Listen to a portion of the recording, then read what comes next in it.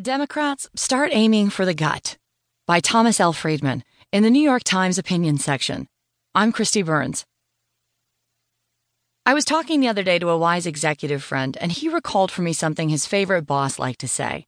When people rise to the top of an organization and get power, they usually do one of two things. They either swell or they grow. Donald Trump has swollen.